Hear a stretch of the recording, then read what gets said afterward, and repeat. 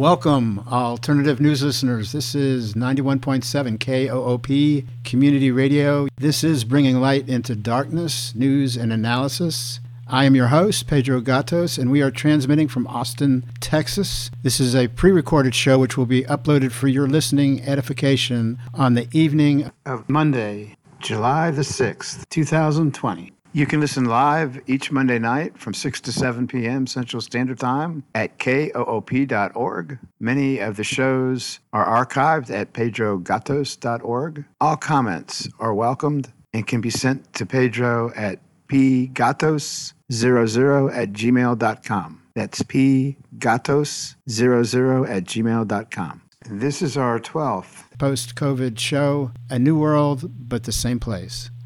So stay tuned. Tonight's show is on the Russian bounty allegation as yet another example of allegations and unproven claims that are transformed into certainties of fact by our government officials in alliance with the mainstream press, despite the absence of a level of evidence that would justify the certainty that they are asserting.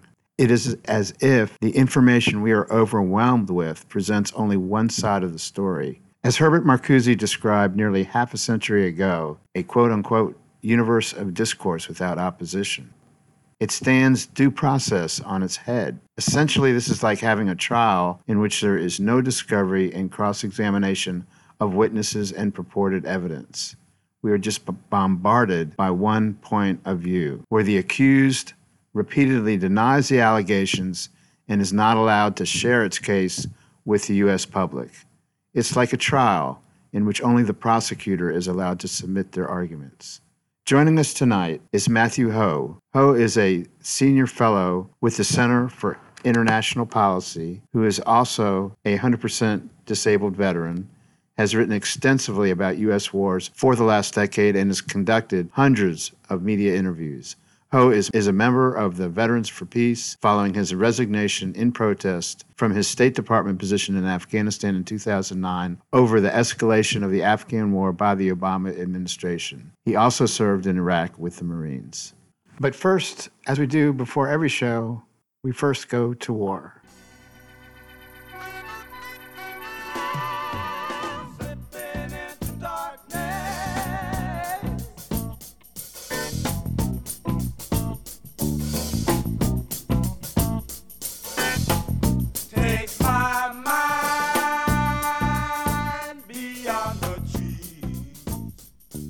This is Bringing Light into Darkness, Monday News and Analysis, with your host, Pedro Gatos. Good evening.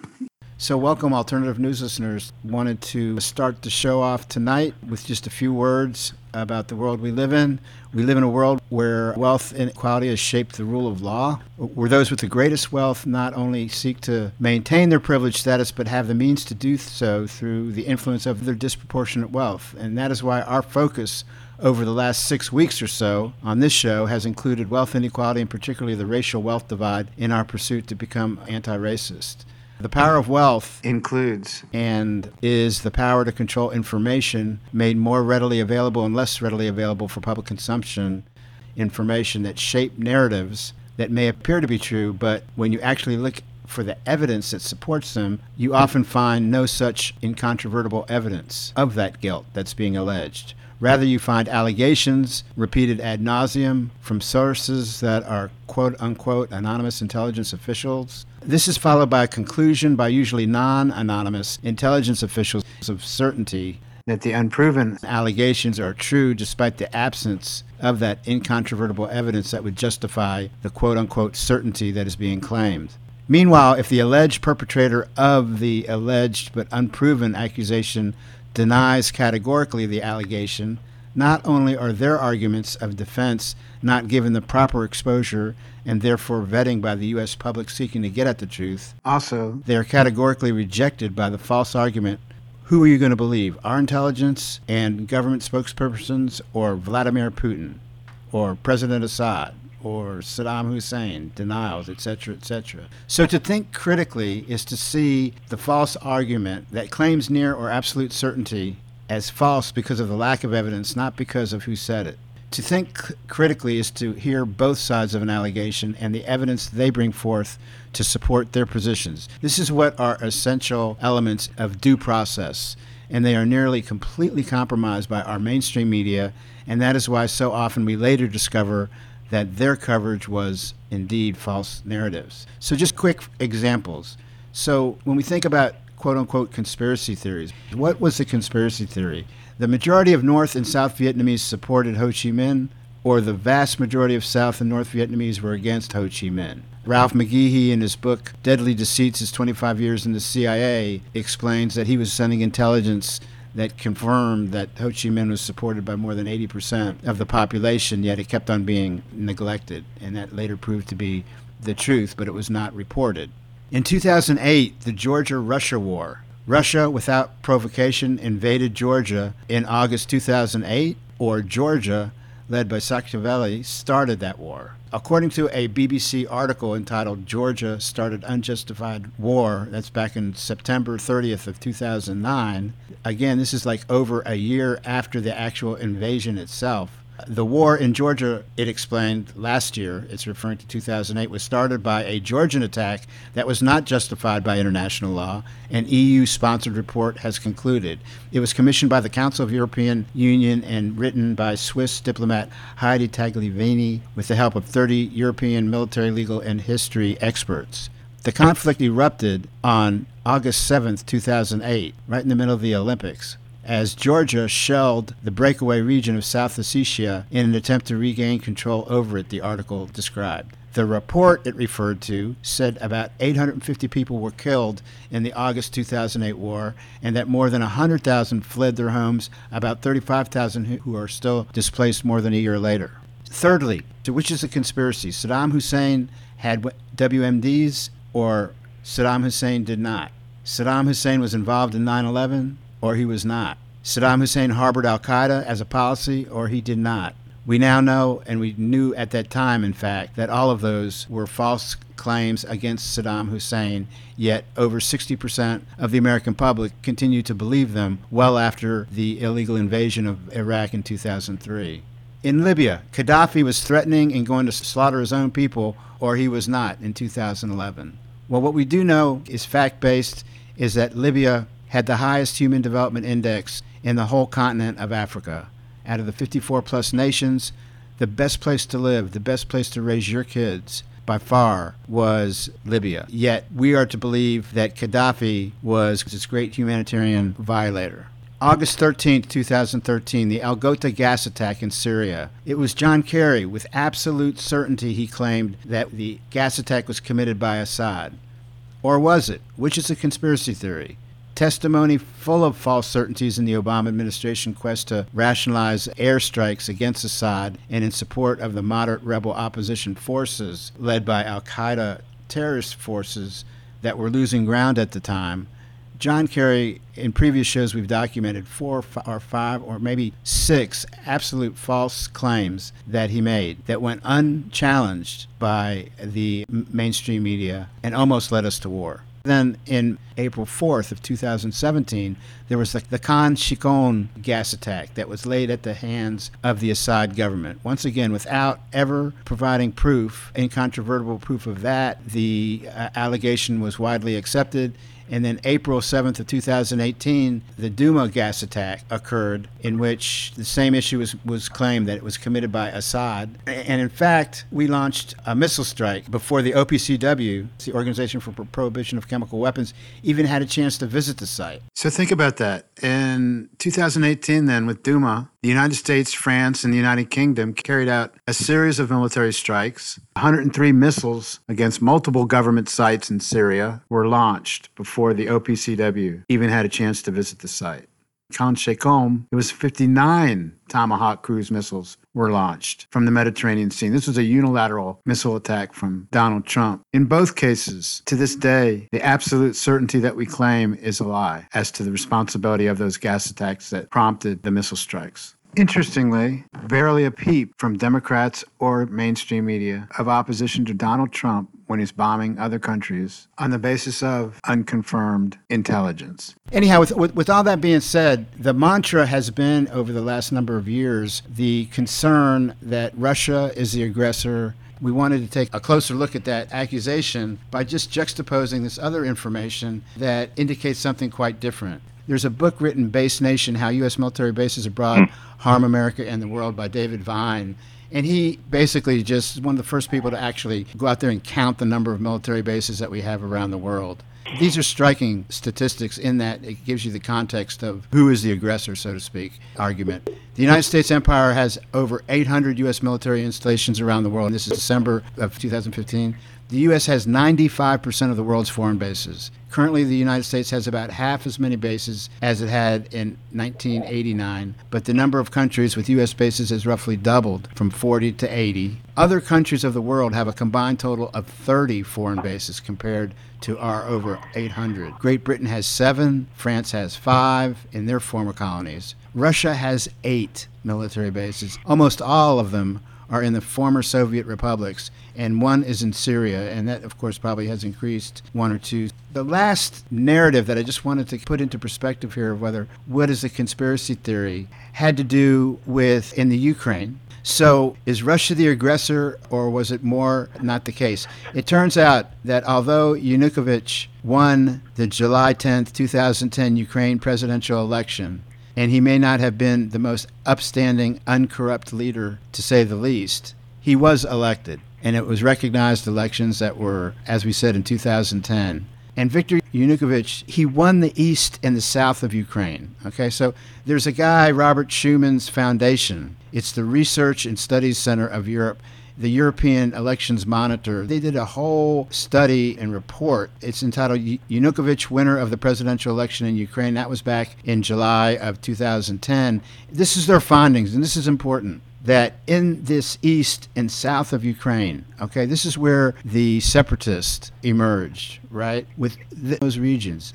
Those regions were what? The Donetsk, Lugansk, the autonomous region of Crimea at the time. When you look at Donetsk, 90.4%, according to Schumann's data, supported Yanukovych election. 90%, 90.4%. That was in Donetsk. In Lugansk, it was 88.8%. In Crimea, it was 78.3%.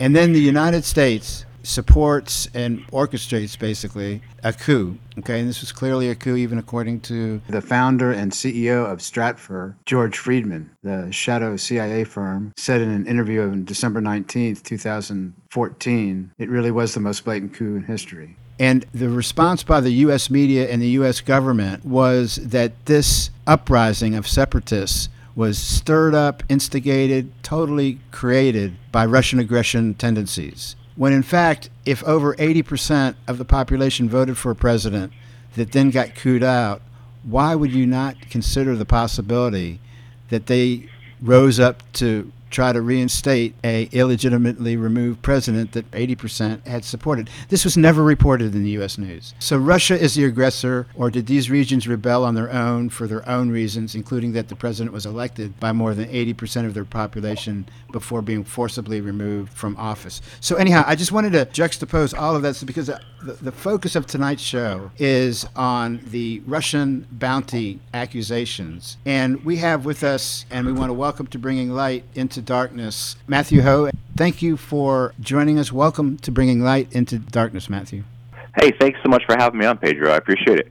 Matthew resigned in protest from his State Department position in Afghanistan in 2009 over the escalation of the Afghan war by the Obama administration. He also served in Iraq. He has been writing eloquently about the history, and the context of the history is so important to understand what's going on in Afghanistan to begin with. There have been these accusations, Matt, since at least 2017 and 2018, and you have written about this, that Russia was supplying weapons to the Taliban. They did not materialize, and now we have accusations again, And I thought I would just ask you to maybe bring us up to date with what you think. Two things. Number one, what you think the status is there. And the second question, that too, we just did a whole piece on the nature of the information that we get and how pejorative it is because it leaves out so much information. And you write about that too. You talk about the abdication of journalistic standards and ethical practice. So with those two things in mind, can you give us an update as to the history that's relevant to trying to figure out the truth of the matter around the Russian bounty story? Well, yeah, sure. Let me first say your summary at the beginning here of all the different episodes that have occurred over the last decades is, it's seemingly exhaustive. But as you know, Pedro, you could have gone on for an hour more, right? Mm-hmm. Talking about other. You didn't talk about Central America, or Venezuela or Brazil or, all these other places that the United States has been active as an aggressor, has instigated coups, whether they're soft coups or military-led coups. So the extent of U.S. involvement around the world is, I think, best understood through how many bases we have, in the sense of, that's probably the best image you can have of the octopus-like involvement throughout the world. And that certainly goes for our intelligence operations. If we have 800 military bases around the world, how many intelligence operations are going on throughout the world as well that we are not aware of, and that we often become aware of in hindsight or afterwards? And then, of course, as you said, our media, corporate media, tends to disregard the antecedents, right? Tends to disregard the things that occurred beforehand that led up to the event. No one's denying that Russia is involved in Ukraine, right? No one is denying that Russia hasn't sent mercenaries to Syria or that they don't have mercenaries in Libya right now. No one is denying that. The issue is that... Yeah, sure. We use the word mercenaries, and I think sometimes we use them too loosely. Syria and Iran have a defense pact. So when another country feels they are attacked and seeks the allies to help them fight back against that force, that's not considered a mercenary. And I think Russia is invited. I think that's a big thing about Syria, is that we are not invited. We are a occupying power. But the fact that Russia has been invited by the government of Syria, using the word mercenary just seems to have a more pejorative meaning. Oh, in the case of Syria, the Russian military is there, and that's not who I was referring to. I was referring to there are actual mercenaries. There's several Russian companies. One is called, the most famous of which is called the Wagner Group, basically Russia's version of Blackwater, if you will. Very good. And so in Syria and also in Libya, the Wagner Group has a large presence, and they function in the conventional understanding of a mercenary organization where they are paid soldiers in someone else's country. But what you said, Pedro, is absolutely true. The Russian military is in Syria. They have been in Syria for about 5 years now at the request of the Syrian government. There are also two militias from Iraq, from Afghanistan, from Iran that are also in Syria fighting on behalf and at the request of the Syrian government. Yeah, and I would not characterize those as mercenaries. But getting back to what we were saying about, so things get left out, right? Things get left out of the conversation about what led up to the event. So often what we hear about Russia is about how Russia has been increasingly hostile to the West over the last decade, how Russia has been aggressive, how Russia is sending troops and weapons around the world, etc. But that leaves out all the things that led up to that. That leaves out that, going back a couple of decades, how the United States promised Russia that we would not expand NATO, particularly eastward up to Russia's borders. And that was broken. Nearly as soon as it was promised to them, the United States broke it, started expanding NATO, started arming Russia's neighbors, started putting its troops basically on Russia's boundaries. And now when Russia looks west, they see a whole phalanx of American and NATO armored forces right on their border that often conduct very large exercises. That type of U.S. belligerence is often left out in the lead-up. And with these stories about Afghanistan, you'd have to say, well, where does it begin? I mean, this goes back, we could go back to the fact that the United States landed troops at the end of the First World War in both Western Russia and in Siberia in order to intervene in the Russian Civil War and stop the Bolshevik revolution there. I mean, so we can go back 100 years to try and figure out where this begins. But I think it's fair. You have to acknowledge that that Russia and American fighter planes fought each other over the skies of Korea, in the early 1950s. That Russia supported Vietnamese forces in their struggle for liberation against, the occupying United States, and on and on. You can keep digging into this, but I think with Afghanistan, what's important to note is that, and this gets left out a lot, that Russia invaded Afghanistan after the United States started supporting the Islamist groups in Afghanistan. So in the year prior to the Soviet Union's invasion, I should say, not Russia, but Soviet Union, the Soviet Union's invasion of Afghanistan in 1979, the United States, in a plan hatched up by Zygmunt Brzezinski, who was Jimmy Carter's national security advisor, had this idea that we will basically lay a trap for the Soviets in Afghanistan. We will cause uprisings in Afghanistan. We will arm these Islamist militant groups, and the Soviet Union will basically be lured into this trap of invading Afghanistan. So the Soviet Union invades Afghanistan in 1979, but in the year prior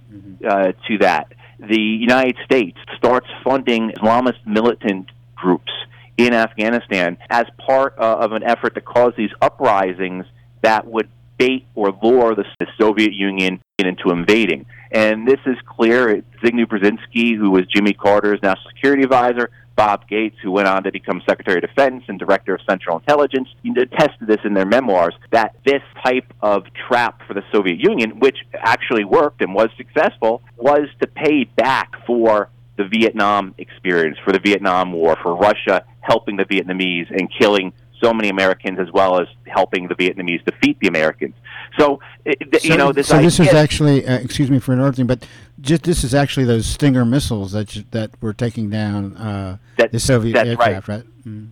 That's right. And that comes in later. That comes in several years after the Soviets have invaded. But we're talking about in early 1979. Okay. The Soviets invade in December of 1979. In early 1979, around springtime, I believe, the United States starts arming these various groups, because what had occurred in 1978 in Afghanistan was there was a Marxist revolution. That's what I wanted to have you speak to, because my understanding of reading Afghan history was before the 79 period, immediately before that, there was actually very progressive governments that were creating new programs that were actually liberating women rights issues and all sorts of more progressive rights that had never even seen the light of day in Afghanistan. I wanted to just share with folks that we're visiting with Matthew Hoh. He is a member of the advisory boards of Expose Facts, Veterans for Peace, and World Beyond War.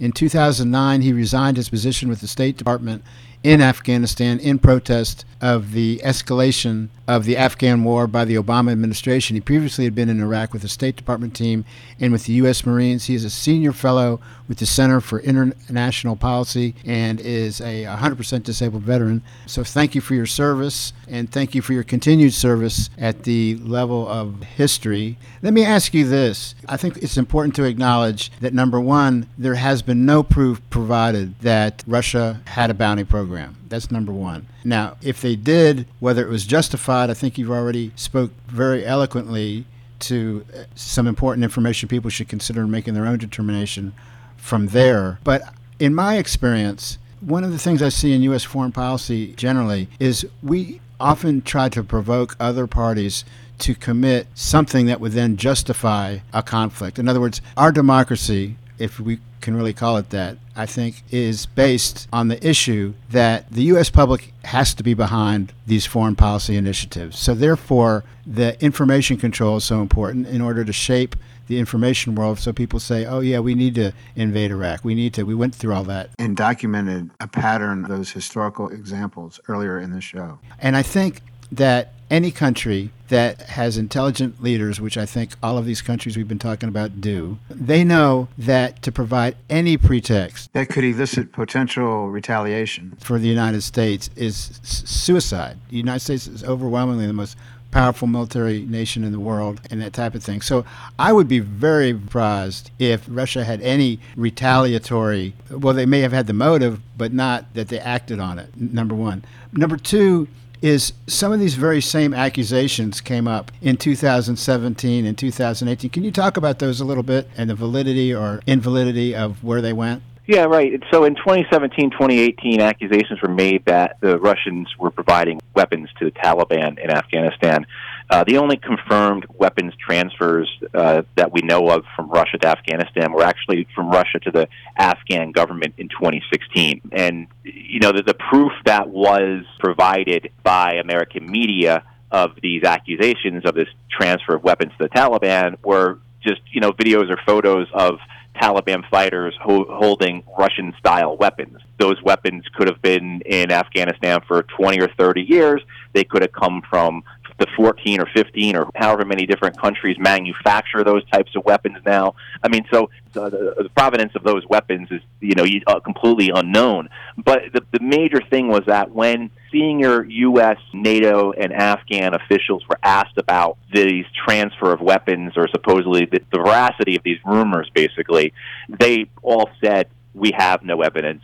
You know, we're investigating it, but we've seen nothing to corroborate it. You know, and that came from senior American officials like the Secretary of Defense or senior European officials like NATO Secretary General or the Afghan Minister of Defense. I mean, so, and multiple, not just those three people, but multiple officials, you know, including during testimony to Congress, said we don't have any evidence of it. Mm-hmm. However, you see now those rumors continuing to be repeated, even though they were never proved, and under, you know, testimony and reporting, it was said that there's no evidence of it. Mm-hmm. So that's the type of issues we have with the way corporate media is working on this, citing assertions that aren't true to justify motivations for Russia to be involved in Afghanistan mm-hmm. in a nefarious way, harming the United States.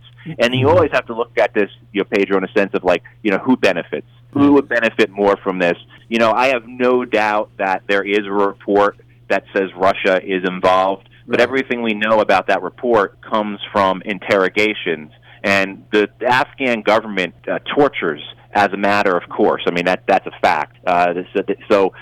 These interrogations are done with torture, and what do we know about torture? We know that torture doesn't work. That torture gives you the answer you want, not the answer that is correct or true or factual. So you have these reports that were made under torture probably, or most likely, about Russia, and then that somehow becomes stated as fact. And all the evidence that has been provided so far is it's not conclusive. The fact that there was money there. You know, the guy was a drug lord, and they found money in his house.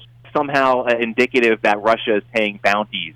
None of it is conclusive, you know. I mean, it wasn't like there was a receipt, you know, on top of that thing of money. Right. What they're alleging is pretty much absolute certainty, and there is none of that. There's absolutely none. I mean, it's one thing. I'm sitting here. I'm not saying that I know what happened, but I know when there's not evidence to support certainty, and when there is evidence to support certainty, and it's never there. But it's always claimed, and through all of those other examples. So, hey, we need to take a quick break, so we'll be back right after this with Matt Howe.